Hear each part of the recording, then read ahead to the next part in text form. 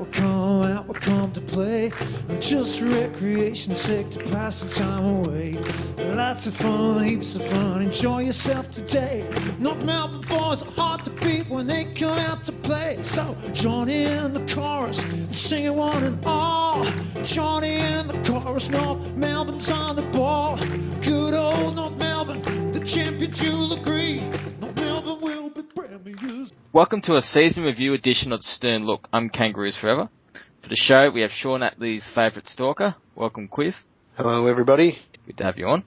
Also tonight, we have the man in the iron mask, Jay-Z. G'day, everyone. Hey, mate. For tonight's show, I'm just going to change things up once again, just to annoy Gasso from the normal structure. So, first up, we'll be doing an on-field review of the team across the season as a whole, and then we'll go through the players individually, and then we'll have a very quick discussion, I'll stress quick, of the VFL and the alignment. We'll also discuss how the club and team currently stands at the end of 2016, and we'll finish off with some questions that you listeners have sent me over the last week or so, except for Gasso's. So, just starting off, I'll just get Jay-Z's thoughts. This is what Gasso was asking last week on the performance of the North Melbourne Big Footy Board as a whole. Has it been largely positive or negative, and why? I think, as there is every year, there's swings of positive and negative depending on how the team's going. I think largely it was probably better than previous years. There was a few posters that were kind of annoying last year and early this year, and they've disappeared either through their own means or through mods. So that's been good. I've ignored the massive bye-bye Brad couple of iterations, so I've avoided a lot of the negativity, and it's been pretty good as a whole, I reckon. Well, considering the amount of negativity around the whole entire board, I don't think it's been too bad as a overall whole. Yeah, obviously it was a shit-house second half of the season, and you'd expect everyone to be a bit negative, but... Yeah, as a whole, I think it's been pretty good. Yeah. Anyway, we'll move straight on. There you go, Gasso asked one of your questions. So basically, we'll properly start off with basically the performance of the team as a whole. So I'll ask Quiv, basically, what are the positives and negatives you took as a whole throughout the course of the season? Not much, to be perfectly honest. It turned out to be a pretty much throwaway season. Hit 9-0 and it just fell apart from there with injuries and everything else that went with it. So I wrote this season off pretty much by round 12, I think. And didn't really have a positive thought for the rest of the year. Overall, I think we saw where we were trying to go. We loaded up for the final, for the flag, and unfortunately it fell flat in its ass. So I think we did the right thing. I think we did the right thing in trying to go for the flag. We knew this was our last shot with a majority senior players, so I don't begrudge the club for that at all, but it just fell apart, and it fell apart rapidly. Is it too easy to blame injuries, or is it fair enough? I hate people that say injuries aren't an excuse. They're a bloody good excuse if you ask me. If you're not getting your best players on the field, that's a perfect excuse to be losing games. But in saying that, look at the Bulldogs and how they covered, and they won the damn flag, unfortunately. So, injuries play a part. I'm not blaming injuries on our fall from grace after round 9, that's for sure. But we did lose some key players at times, and obviously Jared Waite was in the form of his life, and then he was stuffed for the rest of the season. Wells can't get on the park. Mason Wood keeps going down. It's just, injuries were definitely a part of it. Yeah, for sure. I think, and as we've all sort of talked about on the North Board throughout the year, the Bulldogs' so-called injury crisis has been way overblown by the media. We've probably had a worse run than Collingwood definitely did, and there's been a few other clubs that are worse as well. I think Freo got absolutely smashed. And even if you were to say that they've had, a bad run with injuries this year, they would be probably the second team that I could think of in the last decade that's won the flag with bad injuries. The other was Hawthorn a couple of years ago when they defied all the odds. Other than that, you have to have a good run with injuries to win the flag. It's just part of the luck of the game. So, I know, yeah, we talk about injuries, and it does affect overall team structures and the game plan, but as a whole, I feel our game plan became a bit more reactionary. Is that a fair statement, or was it became too centred on defence in terms of shutting down run? Did we do the right thing with the personnel we had, or was it Brad Scott's problem? Was it just, as you said, just injuries negatively affecting us? I think, again, injuries played the part. We went in there expecting the same 22 for the majority of the year, and we built our game plan around those 22. When they started falling off, didn't help when we had to change it on the run. Especially when we lost a lot of our players in the middle of games, early in the game, we had to change it on game day as well. It definitely doesn't help. And we all know Brad Scott doesn't seem to have a plan B, and I don't know, it still doesn't really look like our players know how to play on instinct. They stick to their structure, and that's it. Jay-Z? I think clearly in the winning streak at the start of the year, there was a massive focus on getting it in long to our tall forwards and locking it in with awesome forward pressure. I think weight was absolutely key to that, both as a target and providing pressure himself. And then when we lost him and a bunch of our half forwards in Higgins and Garner and Anderson were all gone by about round 8, I just think we couldn't run with that game plan anymore. We didn't have the personnel. We've all talked about numerous times, especially since his so-called delisting Boomer's lack of forward pressure, and he was down there, and Thomas had a down year, particularly with his pressure, and we just couldn't execute that game plan anymore. So in the second half, and there was also, drop off in the form of Dal and Petrie and a few others, and that sort of forced us into a slow ball movement, shitty game plan that really didn't work for the rest of the year. So in terms of team structures and game plan, what does need changing in terms of, entries inside 50, how we attack clearances, like say Thomas coming off the back of the square, more Anderson in the centre, more Garner in the centre? What needs changing in terms of the game plan? I'll do the Captain Obvious one and say we need more run out of the midfield. Exactly. Yeah. We've been saying that for years, but it's still true, and even more true now that we're going to lose Boomer and Wells. And Dal, not that he was running very fast this year, but it's not just speed now that we've lost Dal and most likely Wells. We need class now as well. Yeah, exactly. At the second half of the year, it was just all grunt and nothing else. So all we got was, for the most part, long bombs into the forward line, and then we weren't able to lock it in with any sort of success. So we've either got to... Sorry, go ahead. Sorry, I was going to say, just on long bombs in the forward line, that's another thing we really miss, is a bloody good crummer. We never had anybody at the foot of the talls picking up the drop marks or anything. Well, that's where we're missing Turner to a degree. Like, he is the closest thing we have to a semi-decent crummer. He's just not there. Even Boomer struggles with crumbing, or used to. Yeah, it was incredible. Cool, we've got all the talls, sure, bombing into them, but we know they're going to drop, at least half of them, but we had nobody there to cover it when they did. And that's what's made Hawthorn and then so good. The opposition just rebounded out of our defence, out of our forward line with ease. Yep. And then they flogged us on the rebound too much, yeah.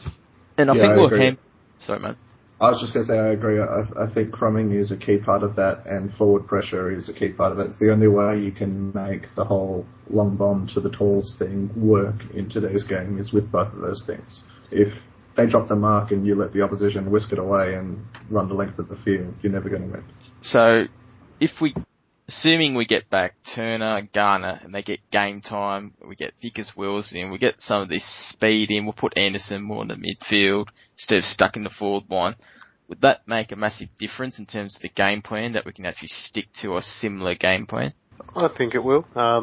Whether or not those guys are, going to be what we want them to be remains to be seen. But we've got to give them a go. And I think now Brad's got to admit it himself. If we had Petrie there, if we had Boomer there, he'd play them every week, no matter if they're on form or not. So now that they're not there, we could finally get that chance to see what these kids I hear about so often on our board that they haven't seen. Now I finally get to see them, see if they're ready to play, and see what they can provide. Yeah, I agree. I think it's a fantastic opportunity. I think we've got the talent to execute the game plan that we were trying to run with at the start of the year, and in some ways, I think not having guys like Boomer and Petrie down there helps in terms of being able to apply that defensive pressure. I think Turner's a fantastic tackler. Garner's really good. Wood has turned his defensive game from his weakest part into one of his strengths in his 8 or so games that he played this year. He was terrific. And Waite was absolutely on fire until he got injured. So and Dawes tackles hurt people. Oh, I love watching. He just destroys them. It's awesome.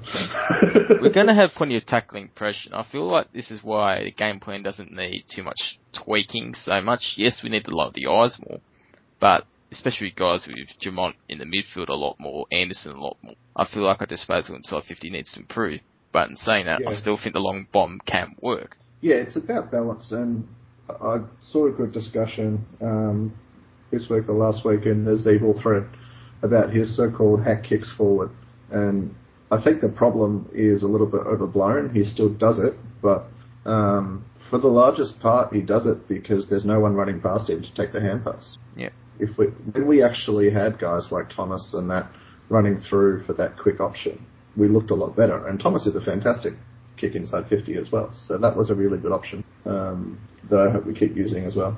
Well, that's why I think Cunnington struggled, besides probably a little bit of extra muscle that he shouldn't have had.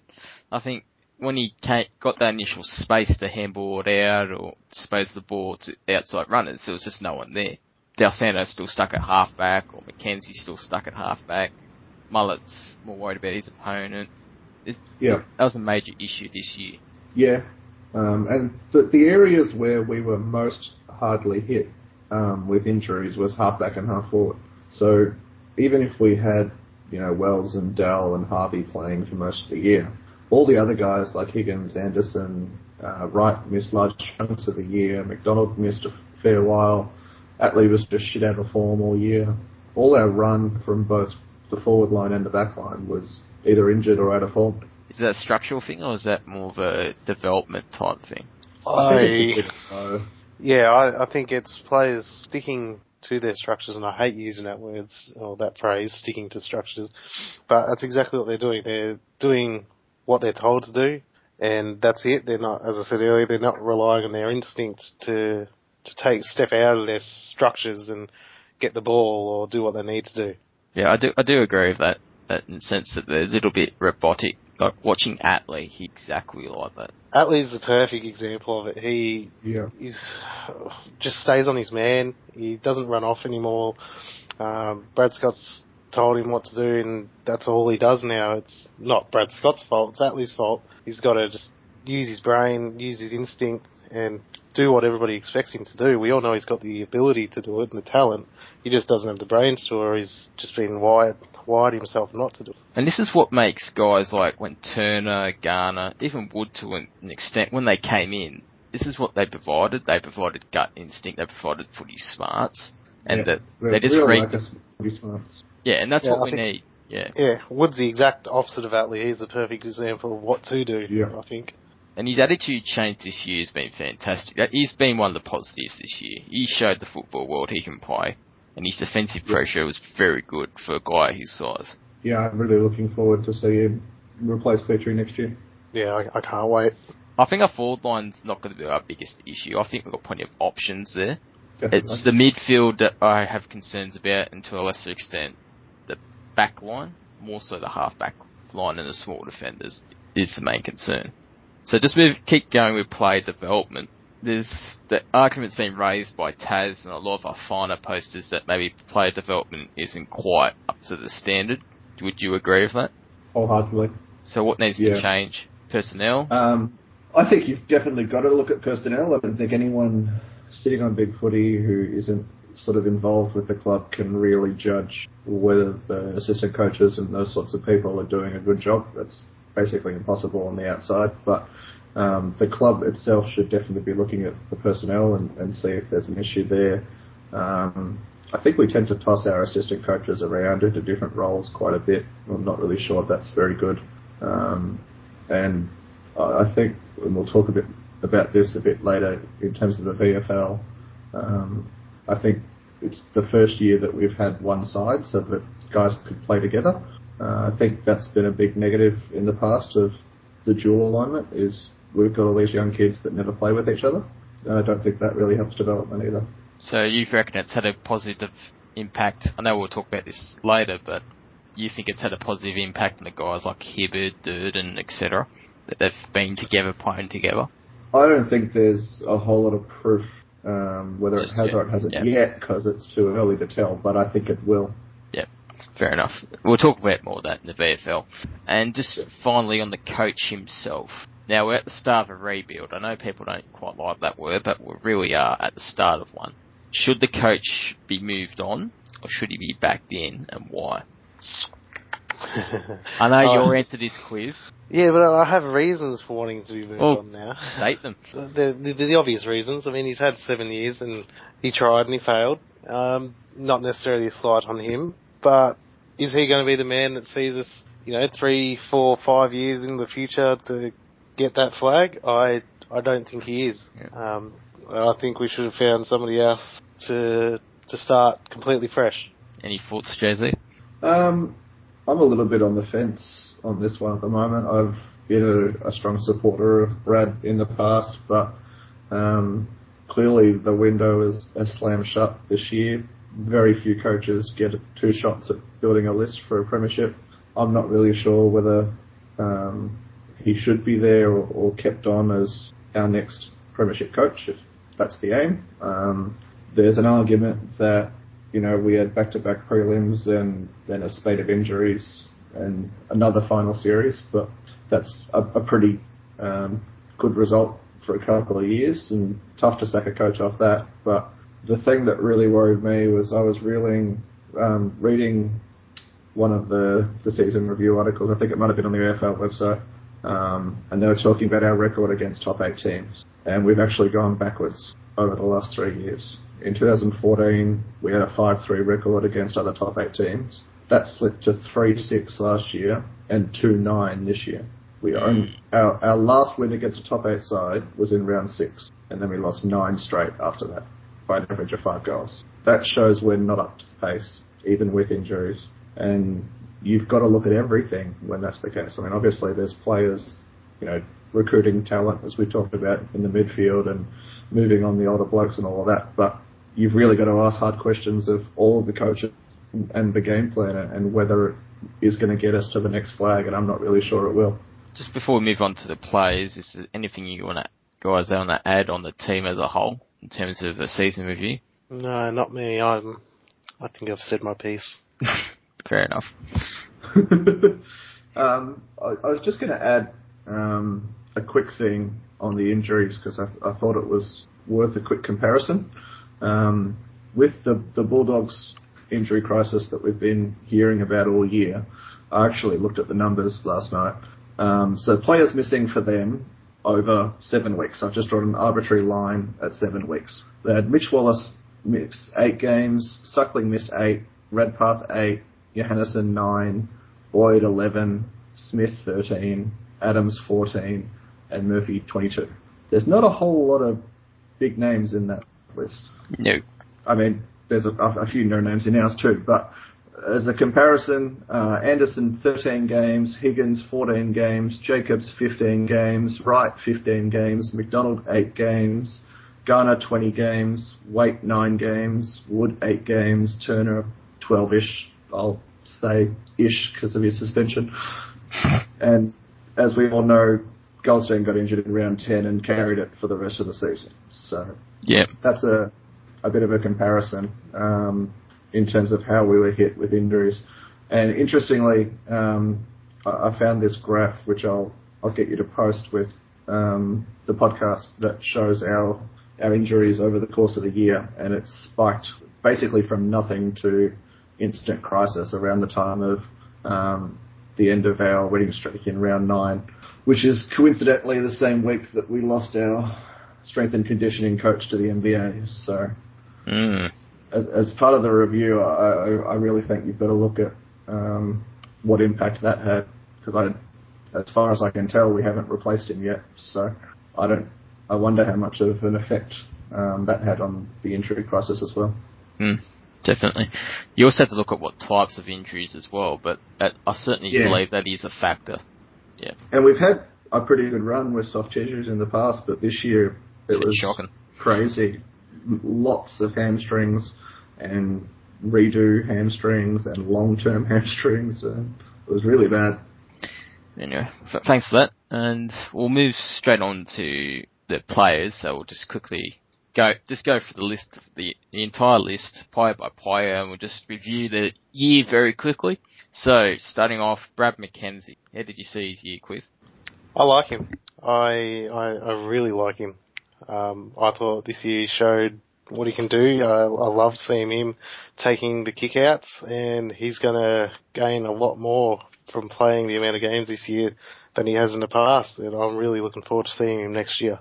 Jay-Z? Yeah, I really turned the corner on McKenzie this year. I've never rated him before this year. I thought he was soft and slow, and he still is a little slow, and he still has his moments where he doesn't quite hit the contest hard enough, but he's improved out of sight this year, and his kicking has been a real plus in the back line, particularly in the kickouts, as you said.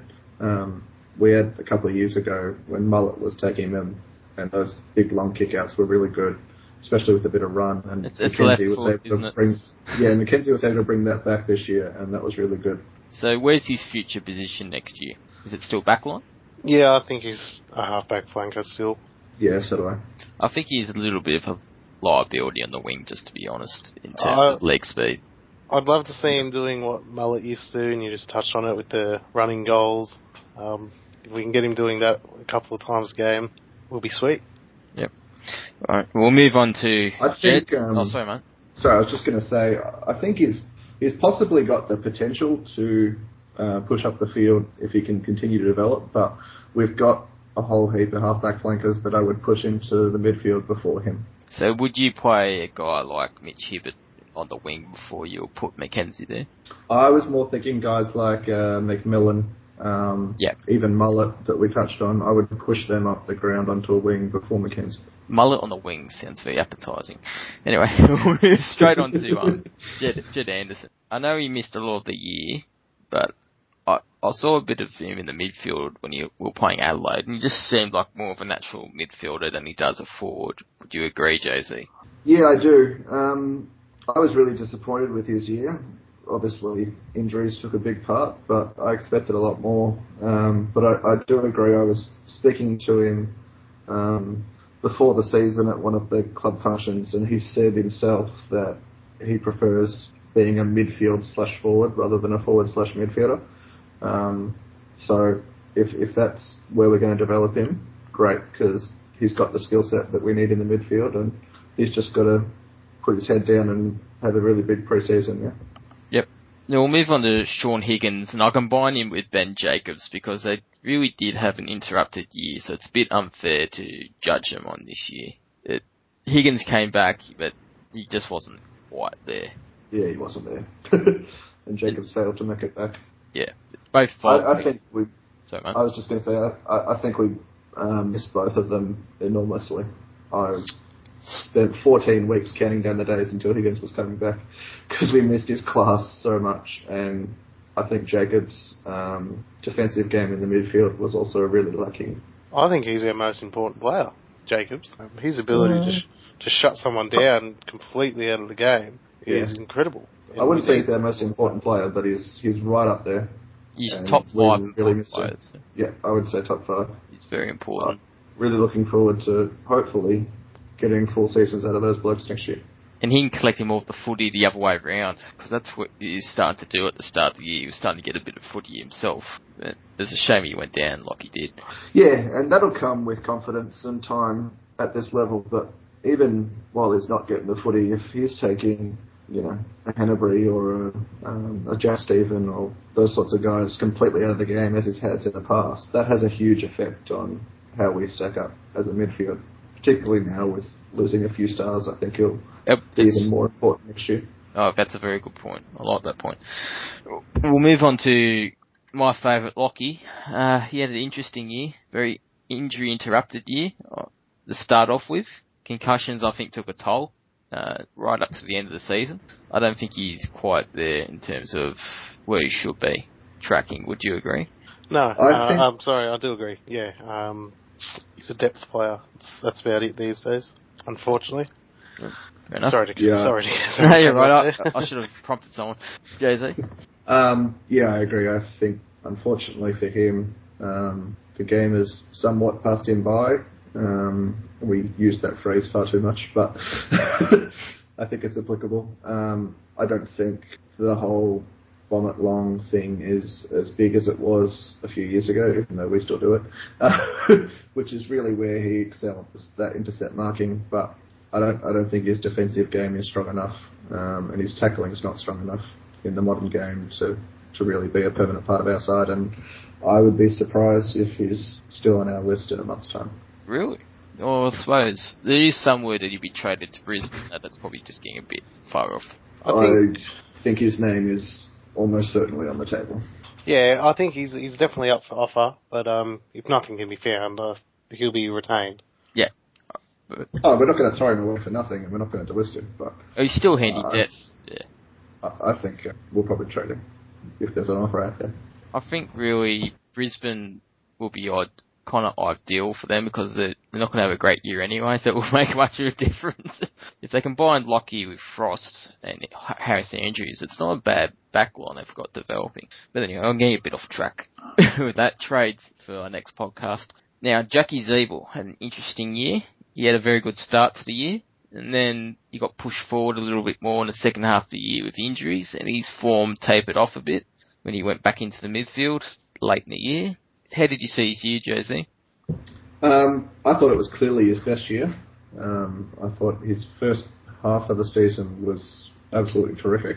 And I think, if memory serves correctly, he had his best result in the Brownlow. I think he polled about 7 or 8 votes. But the concerning thing was, much like most of our team, that form dropped off in the second half. He still had the few odd games, but he wasn't consistently impacting the game like he was in the first 10 or 11 rounds. But I think he has showed enough that he's still got more levels to go to, and I expect him to take the captaincy next year and run with it. Fair enough. Quiv, Daniel Wells, how did you see his year? Not very well at all. I think he's done. I've said that pretty much the whole year. Couldn't get on the park. That.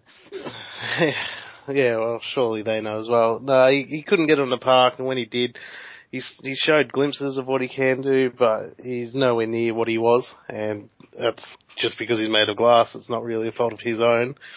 If you break easily, you break easy. That's all there is to it. And unfortunately, Daniel Wells breaks easy, very easily. Yeah, it really cost him. I would disagree with that a bit. Not that he's not injury prone. I don't disagree with that at all. But I think he played 18 or 19 games, so I don't think you can really say he couldn't get on the park. And in my opinion, he was probably one of our best players for the year. I reckon he's probably going to be about 3rd or 4th in the sit. So I must admit, I take a negative view on him because I expect so much highly of him, I guess. And he does always work in the midfield. I sit behind the goals, so I don't see it as much as I would if I was sitting on the wing. But just from where I was sitting, it didn't look like, he's lost that bit of pace. He didn't look anywhere near he wasn't hitting targets like he used to. His form certainly dropped off from previous years. And he's the whole lost awareness, like his sidestep, he's getting hit a bit. I don't know, it was just a big ball of negativity from me towards him, I think.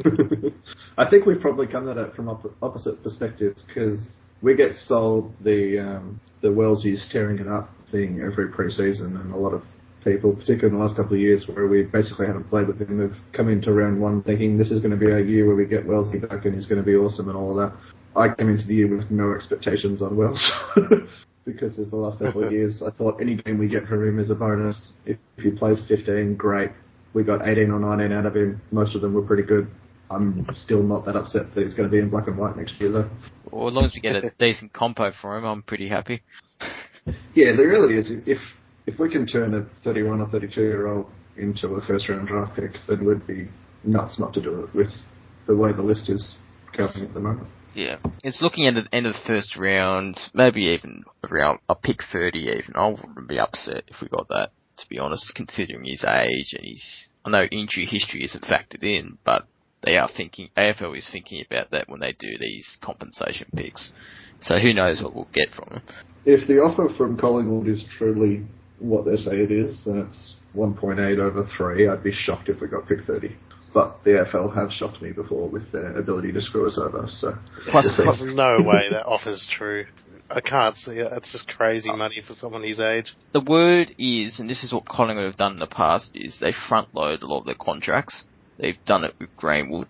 They've done it with Joe Blair. They've done it, I think, with Cloak as well. They've front loaded a lot of these contracts. Even so, does anybody see him playing for another 3 years? No. It'll be 2 years with a trigger for a third. And that's why I think we only probably get around the 30.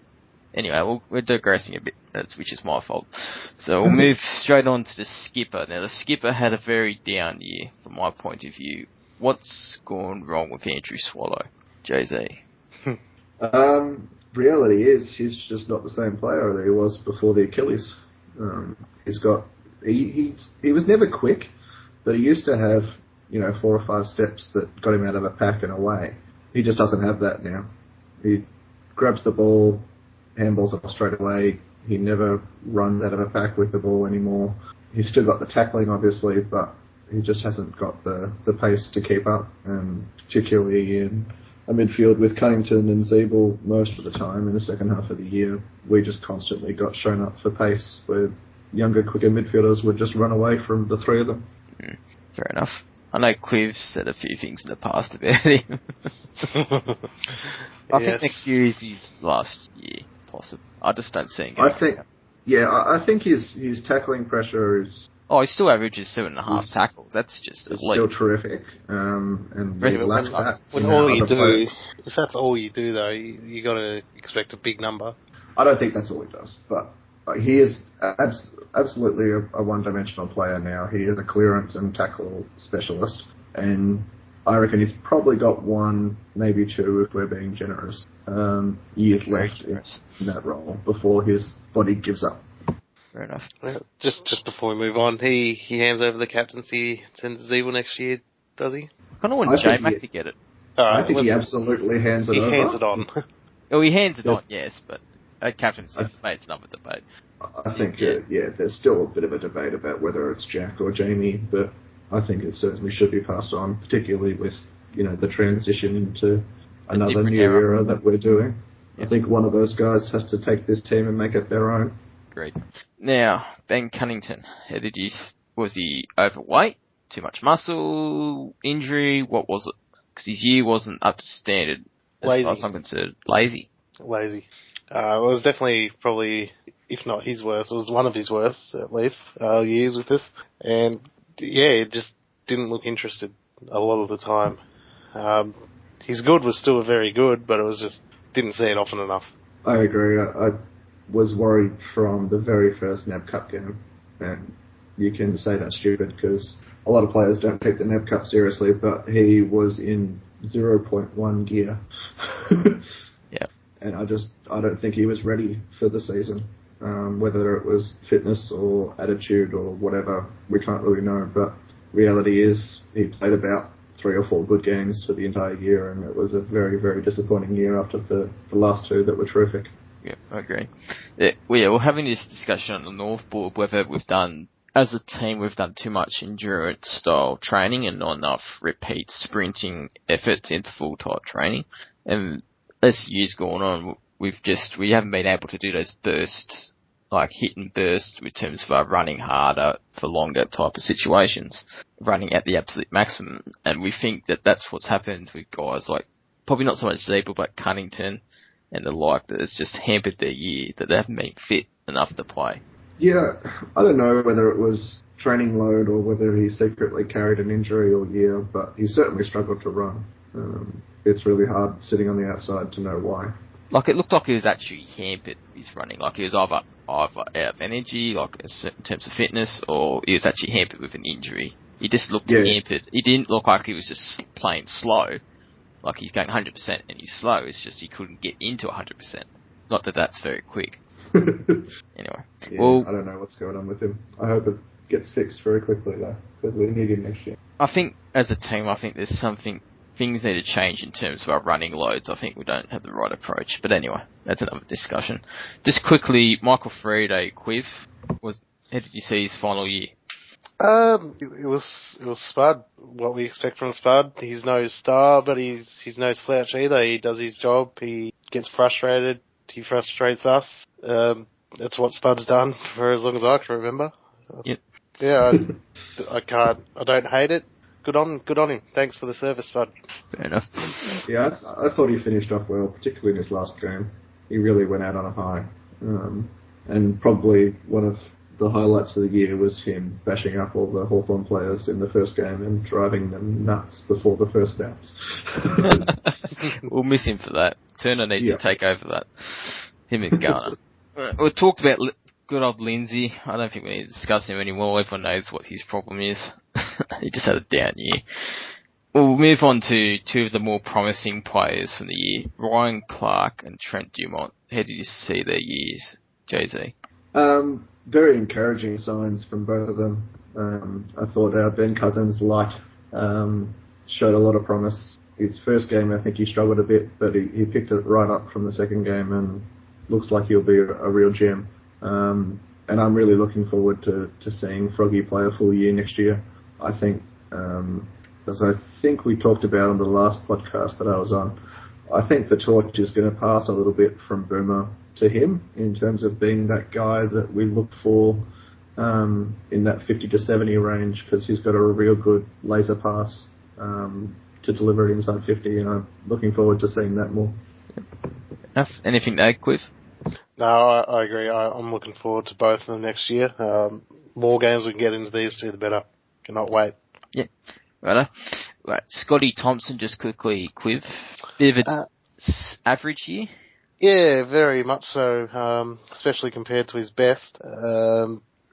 I think we've just been very lucky, I guess, with him having the really good years he had, and it's just catching up on him now. I don't think there's anything wrong with him. It's just age. Yeah, he's still a very serviceable player. Obviously had the down year, as we all know, but yeah, I'm happy to see him keep going with us and be the permanent spot in our team. Yep. How much longer do you reckon to go on for? No longer than 2 years. Yeah, I think a lot will depend on how he goes this year, or next year, I should say. How old is he? He was born in 86. He's 3 years older than me. What's that? He's 30 or so. He's probably got another 2 years. Yeah. It depends on form next year. I don't think he's the type of bloke that'll be happy to play VFL for the last year of his contract, if he has a bad year next year or whatever. But hopefully he can just pick up and get back into some reasonable form next year. Fair enough. Moving on to Aaron Mullett, Jay-Z. Was that an improvement towards the end of the year? He did play some good games. I think the best way I can sum it up is I think he's improved his defensive game, which is important because it was boggle of Mary. Yep. Especially for a halfback flanker. But I think it was at the cost of his attacking flair. I didn't see enough of the running and nice long kicks and goals and all that stuff that we were so excited about him a few years ago. Is he worth persisting with? I think he's worth persisting with, but at this stage he will be depth going into next year. Fair enough. I don't think he's best 22 at the moment. Fair enough. We've talked about Atley, right? We can't really talk about really because of his injury. I thought he was having a pretty good year though. Sorry, can we go back to Atley? I'm just curious. Yeah. No. Like, I think this is his worst year we've had with him. But does he move off the back line next year? I want to see him go forward. I will go round and round and round in this debate because we seem to have this every couple of months on the North board. I still think he's too good to waste at halfback. He's exactly what we need in the midfield. My question mark is whether he actually has the attitude to do it, because it seems like we've tried a couple of times to throw him into the midfield and he's kind of given up and said, I'm more comfortable down back. So I'm hoping someone, maybe named Jack Siebel, can take him by the scruff of the neck and say, get in here and learn it. Because frankly, we've got a dozen halfback flankers he's not dominating there, which he should be for a guy of his talent and draft pick range, although you can't really rate people on draft picks, but you can't waste a guy like him on the halfback flank. I still think he has to be in the midfield for us to go forward. Otherwise, I would actually trade him for a midfielder if he can't play there. I think he's kind of like the reverse Turtle. Remember, Turtle was a very small forward, very pacey small forward, half forward. We put him in the back line for the last couple of years of his career. I think we should do the opposite. I think we should put Atley up forward in terms of, because he does have those finishing skills and he does have that evasiveness when he needs it. He doesn't have to worry about an opponent as much and he can act a bit more on instinct. But I don't mind that idea. I don't mind that. I love the idea. I'd never thought of it until it was suggested on the podcast earlier this year, and I absolutely love it. But I've been strongly against him going into the midfield as well, but I think it's time he needs to get in there. Do you think, my personal opinion, and I'd love to hear your thoughts, Quiv, when we've thrown him up there in the past, it always seems to be on the wing. I think he's far more suited to being in the square. Yeah, he needs to start in the middle, and I think he'll do what Boomer was doing this year. He'll go in there every few bounces and get some touch, and I think it'll really help. I do expect him to be almost a permanent midfielder next year. The other thing I think would be really interesting to see if it would work, and it would only be a sometimes thing, is play him as a half forward, but have him come off the back of the square, a la Lindsay, and run through the midfield. How good would that be? Just running straight through the middle, getting clearance, goal. I don't think I could handle that, Jay-Z. You'll have to take some extra tissues to the game. Yeah. I reckon that'd be a good role for him. Yeah. Fair enough. Alright, we'll move on to good old Sammy Wright from Catamatite and Lucky McDonald. Both had very good starts the year, let down by injuries. Going forward, they're definitely best 22. I really want to see, should Lucky McDonald be pushed into more of a midfield role next year, or should we just stick with our Atley idea? I love Luke McDonald where he is. He's one of my favourite players, and him and Sam Wright sitting on those corner flanks, I reckon is where the future is. There, I love them both. I've got not a bad word to say about either of them. Fair enough. I do as well. I'd like to see him trialled. I don't think he should be played as a permanent midfielder, but I think he should have stints in there. You think he should play the Luke Hodge type role, that utility, kind of around the grounds, half full, half back, midfield? That's exactly the role I think he should play. Perfect. He's built for it. He's got the good size for it. I think he's got the leadership. He's got the smarts. He's got the campaigner. He's got the contested nous as well. So I think he'll be suited to that. I think that is exactly the role we should be grooming him for, and I think it's only forwards. Has been suggesting for months that after Hodgie's done, we should throw the kitchen sink at him to come across and coach us, and I think that would be terrific, and specifically to groom McDonald in that role. It'll be perfect for that. Alright. Toddy Goldstein, just very quickly, Quiv. You have a down year? Absolutely horrible year after whatever round it was. When he hit that injury. Yeah, the Dogs game, the first one, I'm pretty sure that happened. No, he properly did his knee in round 10. Not coincidental that it coincided with our shitness. Nope. To put it bluntly. Saying that, he's got very, very high standards. He wasn't in the form that he had been in those 10 games either. But based off those 10 games, he's still the second best ruckman in the comp. Ooh. Who's the first? Gawn. Max Gawn, easy. Interesting. I think that's interesting. I heard that idiot John Ralph say Brody Grundy's the second best ruckman in the comp today. I think we have a bit of a short memory with Goldie. I think he was quite good in those early rounds. He wasn't quite, especially first couple of rounds, he wasn't quite at the level that he was last year, but he still polled 11 votes in the first 9 games. He was equal third in the Brownlow. If he's not the best ruckman in the competition, Gordon must be pretty amazing. Gordon is pretty amazing. It's the beard. I know it's the beard. That's what I was trying not to say it, but it is. It's the beard. Right. We're spending a bit of time on this, so we'll quickly just rush through the rest of them. So, Benny McKay, Sam Durden, just development years for those two. Jay-Z? Yeah, I think McKay, especially, the club's taking a slowly, cautiously approach because he didn't really have the traditional development before getting drafted. So I still think it'll be a couple of years before we see those guys in the side, which is why I was very happy that we signed Jared Webb. Yep. Do you see Durden just quickly as a backman or forward? I honestly think it'll depend on where a spot opens up for him. To me, it looks like at the moment he's going to be a backman, and that's where we need him. But it'll depend on other players' development. I think it depends a lot on Nielsen and Vickers Wills, I think. Yeah, with the other guys that we all drafted around the same time as defenders, whether they push in and take Thompson's role when he eventually retires. Obviously, we've got Tarrant down there as our mainstay. Yep. And at the other end of the ground, I think we should be pretty set with the likes of Dorr and Brown and Wood. Yep. Very much so. Alright, quickly with Tarrant. Quiv, best year of football? What a fucking star. Sorry to swear, but my God, right. He is an absolute champion.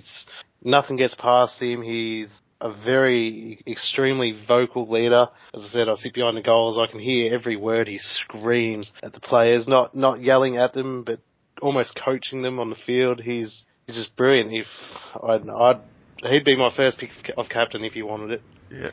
Isn't that interesting how much that's swung? I don't disagree with you. I thought his leadership and his voice and all of that was terrific. And it's just an absolutely fantastic thing for the bloke who everyone said was done 18 months ago to now be talked up as a possible captain and one of our probably 3 best players. Good on him for persisting for 10 years and finally realising the potential. Yeah, it's a long time coming, but it's paid off this year. Not for the whole team, but for himself. It's been great. I hope he can continue on into next year. Yep, and get the All-Australian Guernsey that he should have got this year. Oh, yeah. Yeah, that was a rip-off. Absolutely robbed. Couple of quick things on Tarrant. He's one of the few people that I actually looked at in detail. Kept Gunston, Franklin, Walker, Cameron and Rewalt to 1 or less goals. That's a pretty impressive kill list. Franklin, no goals too. That's good. And Buddy was hurt, but he gave him an absolute pantsing. I remember looking at the stats at half-time and going, where's Buddy? Oh, he's got 1 handball. Okay. Also gave away just 1 free kick a game, which is amazing for a fullback that spends quite a bit of time wrestling. And led the club for intercept possessions and marks. And particularly towards the back half of the year, I noticed he was just growing in confidence. And when the ball came down, he was a better contested mark than just about any forward he was playing on. There was numerous times in the last few games of the year, I was watching him closely, where the forwards would turn and hold him to stop him from taking the mark. He's a big boy. He's a very big boy, and he had them all worried, which is amazing. Just very quickly and finishing off on him, is he better defender, I'm saying defender, than his brother?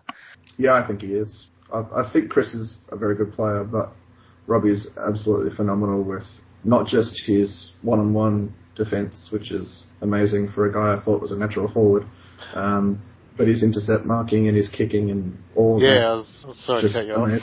I was about to say that. It's his quick thinking. He intercepts the mark and bang, he's already moving on and he's kicked it somewhere else. He doesn't piss-part around with the ball.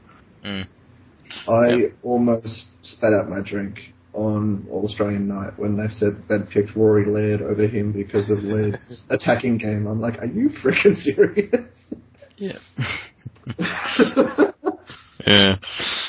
We'll move on very quickly. We'll just skim through the rest at record pace. So, Nielsen had a very much a development type year. I'll quickly just read through these. As I said, going forward, I think he needs to establish himself a bit more in the VFL. Garner had a very much injury-interrupted year. It's going to be interesting whether he can get on a park next year. When he did play, he played fairly well, but he's still not getting enough of the pill. But anyway, he's a forward, so that's expected. Jared Waite, as has been mentioned, and as everyone knows, he had an outstanding start to the year. Injuries did disrupt his year quite a lot. It did smash us, and he couldn't get on the park towards the end of the year as well. So it's a bit disappointing. Next year will be his final year, as far as I'm concerned. Bruce has had a very good year in the VFL. His development's just skyrocketed, and he's been rewarded with a new deal. He's on the senior list, and it's fantastic. He's a very important player going forward over the next couple of years. And now we'll move on quickly to Mason Wood, Jay-Z. Did you see his year? Absolutely phenomenal, other than injuries. Showed a whole lot of class, great tackling, as we talked about, kicked some really good goals, took some nice marks, just a whole lot to be excited about. And that siren goal where he held the ball up for the last 15 seconds and every St Kilda supporter lost their mind at him was one of my favourite moments of the year. Oh, that was incredible. Just showed absolutely terrific composure for a guy who's still establishing himself at this level, and I think he'll be a star. Oh, yeah. Definitely. Now, just quickly with the rest of them, Ed Vickers-Willis had a very good year in the VFL. He was very unlucky not to get a debut this season. He was kept out. You probably should have taken Lockie's spot at some point. But anyway, we won't go there. Close. He was emergency a couple of times, I think. Oh, 3 or 4 times he was, yeah. And he should have debuted this year. I really felt he should have. But anyway. I think he'll definitely play a bit next year with Spud going. I think he's a direct replacement. I really do. He's that good a player. I really rate Vickers-Willis. Yeah. Well, Jamie McMillan, I think it was his best year, to be honest. He was very consistent. He's very important to shoring up a defence. His intercept marking's improved out of spite. Yes, his tackling, it's not his strongest, it never will be, but that's improved slightly. And he's just very important to our defensive unit as a whole. I think he was, without question, his best year. I thought he was very, very good earlier in the year up the ground. And then when we got struck with a whole bunch of back flank injuries, he was forced to go back and play a different role. And he adapted really well and was really good back there. And his leadership in the back line, and even when he's up on the wing, is terrific. I expect him to finish quite high in the best and fairest. Yep, great.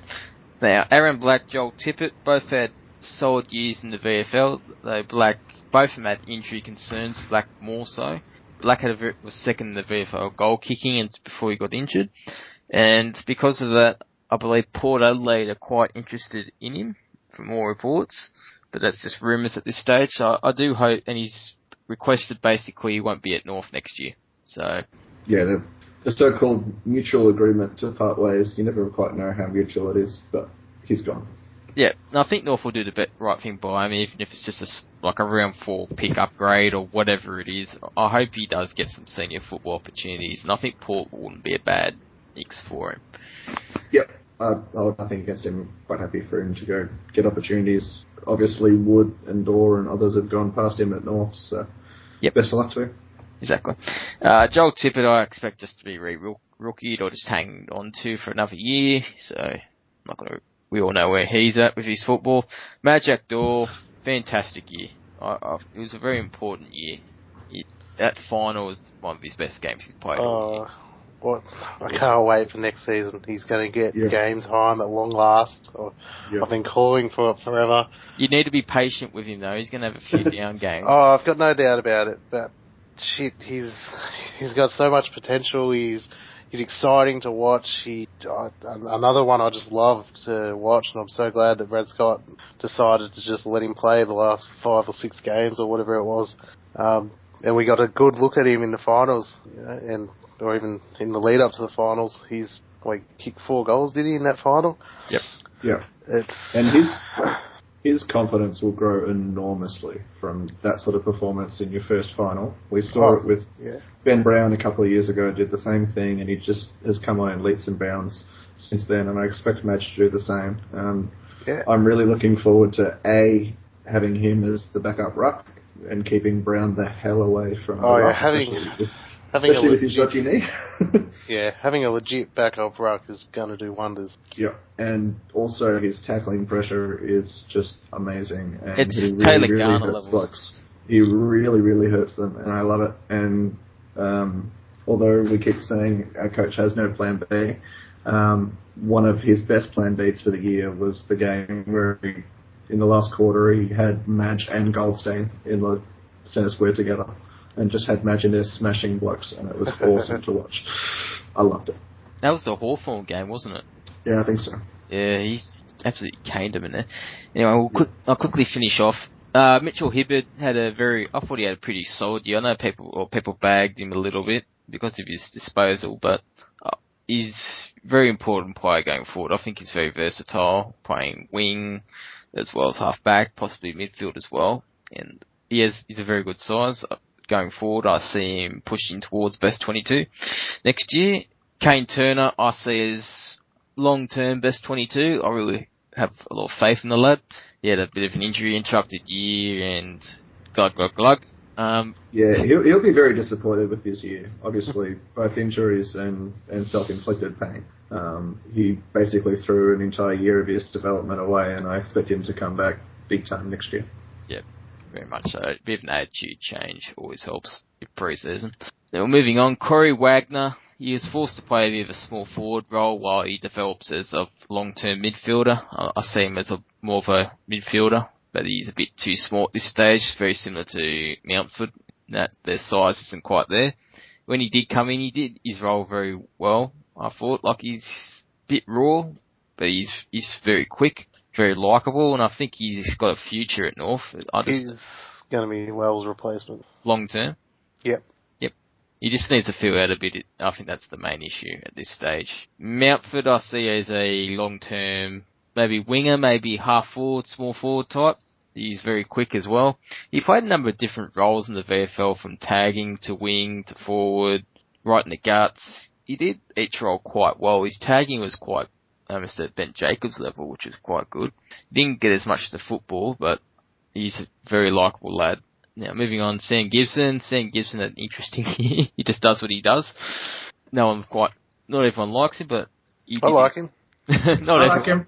He gets the ball, he gets it forward. Patrick Dangerfield won a Brownlow doing that. Johannesson won a Norm Smith doing that. Keep going. I'm firmly in the Todd camp of go give her go. Yep, I agree. Yep. 2 or 3 years probably left, you reckon, with his legs? Yeah, that'd be about right. Yep. Similar to all players who play like that, it's all about how much they can keep running the way they run. So long as he's not that quick, but so long as he can keep running with that endurance and busting up people half his age as he does regularly, he'll keep going. Yeah, fair enough. And he can also do that outside tagging role if required, so that's an added bonus. He does that quite well. And moving on just quickly, Benny Brown. Ben Brown had a very good year, as far as I'm concerned. He's going to cop more attention, and he struggled a little bit in the final, have added the attention, but going forward, I think he's going to become a very most important forward. Yeah, I thought it was a good transition year for him. He's certainly, if not already there, is very close to our number one forward. He'll get a bit of protection when Waite's playing next year. Hopefully Waite's playing most of the year. And then obviously from then on, he'll be permanently entrenched as our number one, and hopefully not have to go near the ruck. Yep. Yeah, stay away from the ruck. That's a big thing. I personally was very frustrated with him this year. I thought he was very good and very bad. He was lucky enough to get on the end of a goal every now and then, but upside with him is incredible. And with him being able to say, hopefully, a full-time forward, the only way is up. And he even said in his review interview that basically he hasn't really had a full pre-season. He said he didn't even have a full one last time, which was interesting. Yeah, he's had a lot of problems with those knees. They don't talk about it much, and he doesn't miss too many games with them, but you see how heavily they're strapped most weeks. He's clearly got issues there, and that's part of the reason why I want him to stay the hell away from the ruck. Yep, definitely.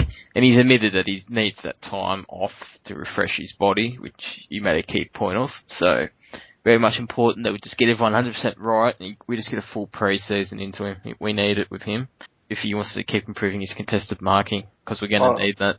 He's wrapped up the 50 games this year. He'll break out next year. He'll have a great year, I reckon. Yeah, well, he already had a good year this year. Was it 40 goals or something this year? He had a very good year. He kicked 41 goals. Not bad. Probably could have got more. As I said, he was frustrating me sometimes because there's just some things he just didn't do that he normally would, and it drove me nuts. But Yep. all in all, it was a good year. Yeah, fair enough. And we'll just finish off. The only one left on the rookie list, Will Fordham, probably just stays on the rookie list as far as I'm concerned, in terms of his form. So, yep. And Well, he's the only one there now, so. Yeah, I was looking at the side, he's the only one left. Right, we'll quickly just finish off what we've got to do. So, VFL, Jay-Z, did the single alignment work or didn't work this year for North? Yeah, as we sort of touched on before, I think it did work. I think it was good to have those young guys developing together and playing in the same side. Werribee had a bit of an up and down year, so that wasn't as good, but I definitely think it's a large improvement on the dual alignment, and not quite as good as having our own side, obviously, but we all know that's a few years off.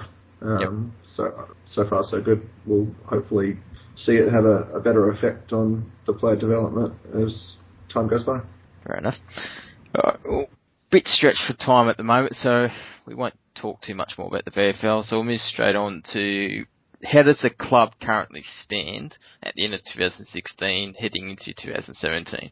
Basically, what do you think needs to change in terms of us getting, what do you expect for next year firstly, and what changes do need to be made, Quiv?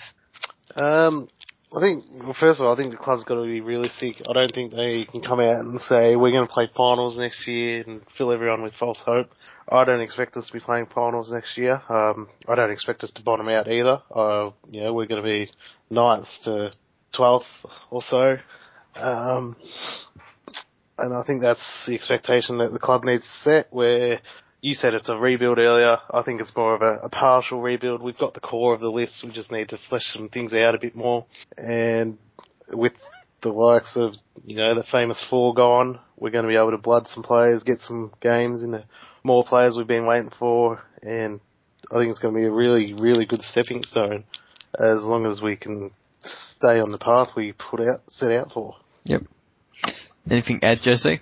I'd agree with all of that. I think going back a few years when we were looking at our list, there was clearly a giant hole underneath that group of Harvey, Dale, Petrie, etc., where we just stuffed up a couple of drafts and had no players in that. At the time, I think it was about the 28 to 30-year-old range. So now that, the next group of, Tarrant, Zeeble, Cunnington, etc., are effectively our senior players, although they've got some older guys like Thomas and Goldstein and all that around to support.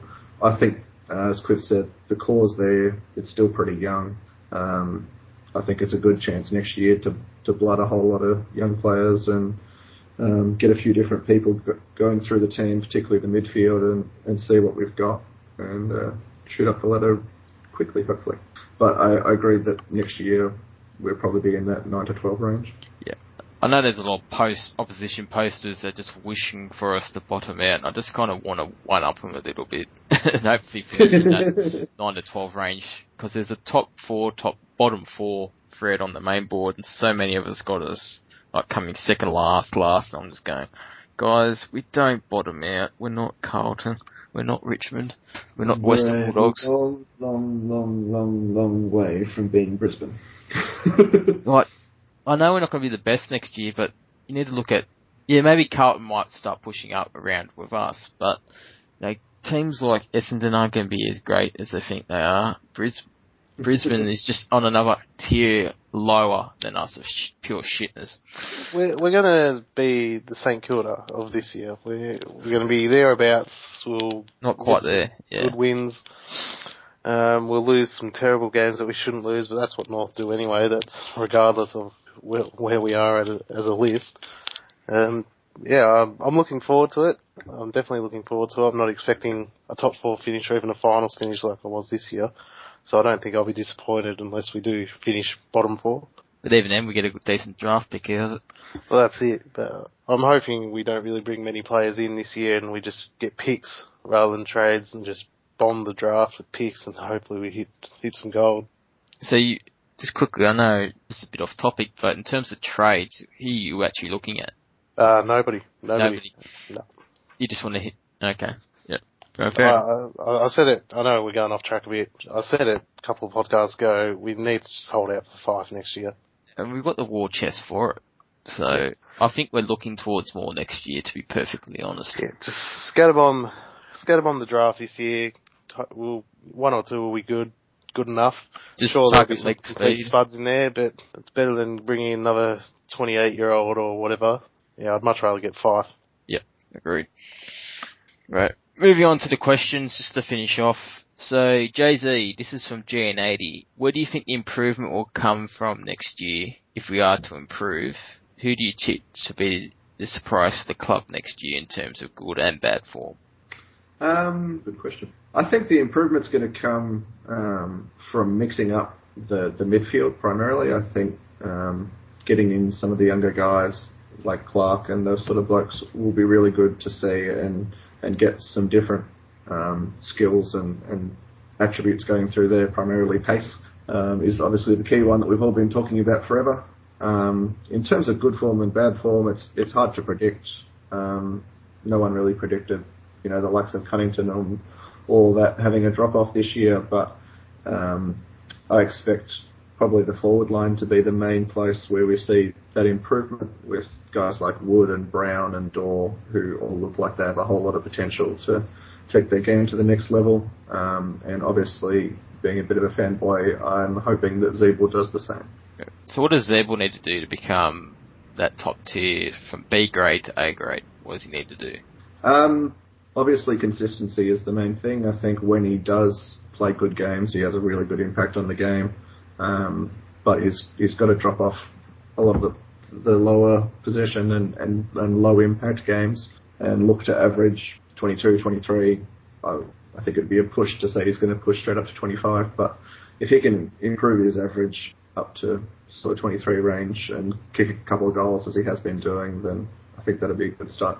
Yeah. And it depends how much he plays forward as well. I suppose that factors into it, like it factored in this year. Yeah. Yep. There's a lot of people on the board that think he is a half forward who's trying to play midfield. I disagree. I think he's a fantastic forward, but I think he should still do what he's been doing all these years of playing midfield and pushing forward. I think he's definitely a midfielder, but he needs to rest down forward like he did this year. He needs to improve his time on ground. He's just a lot better than a lot of the other midfielders. Like Cunnington only averaged 67%. That's shocking. That's the main reason why I thought he must be injured, because that time on ground is insane. And he's been on this how long, and his fitness hasn't improved. There's something not right with that. Anyway, we're digressing a little bit. I hope that he was injured this year, because if that was the reason, then we can excuse it and forget about it and hope to see him back into form next year. I just hope we address this leg speed situation and the fitness and time on ground. But anyway, that's been long-term problems, and we can't do much about it. So I'll move on to the next question. So, Quiv, how big of a factor is having Eddie had as a ground for recruiting players in the draft period? Are there injury concerns? I don't think so, personally. I think it gets overhyped a lot. There's a lot of games played at Etihad, that's why there's a lot of injuries there. I don't know the stats, but I'd imagine injuries at the G are somewhere around the exact same mark. I think it's way overplayed. Fair enough. And I know we've already kind of answered this question, but anyway, Jay-Z, was going balls out for a flag this year A, the right strategy, and we were unlucky with injuries, etc.? B, the right strategy but poorly executed, or C, the wrong strategy? I'm going to sit on the fence a little bit between A and B. I think it was absolutely the right strategy.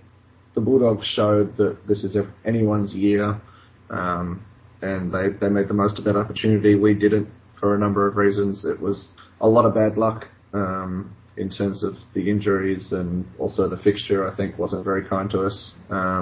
But there was also obviously execution issues in terms of, players dropping off form and game plan issues and all of that. Yep, fair enough. Anything to add, Quiff? No, I think it was the right thing to do. We knew a lot of the players were coming to the end, or, not going to be there at the next tilt.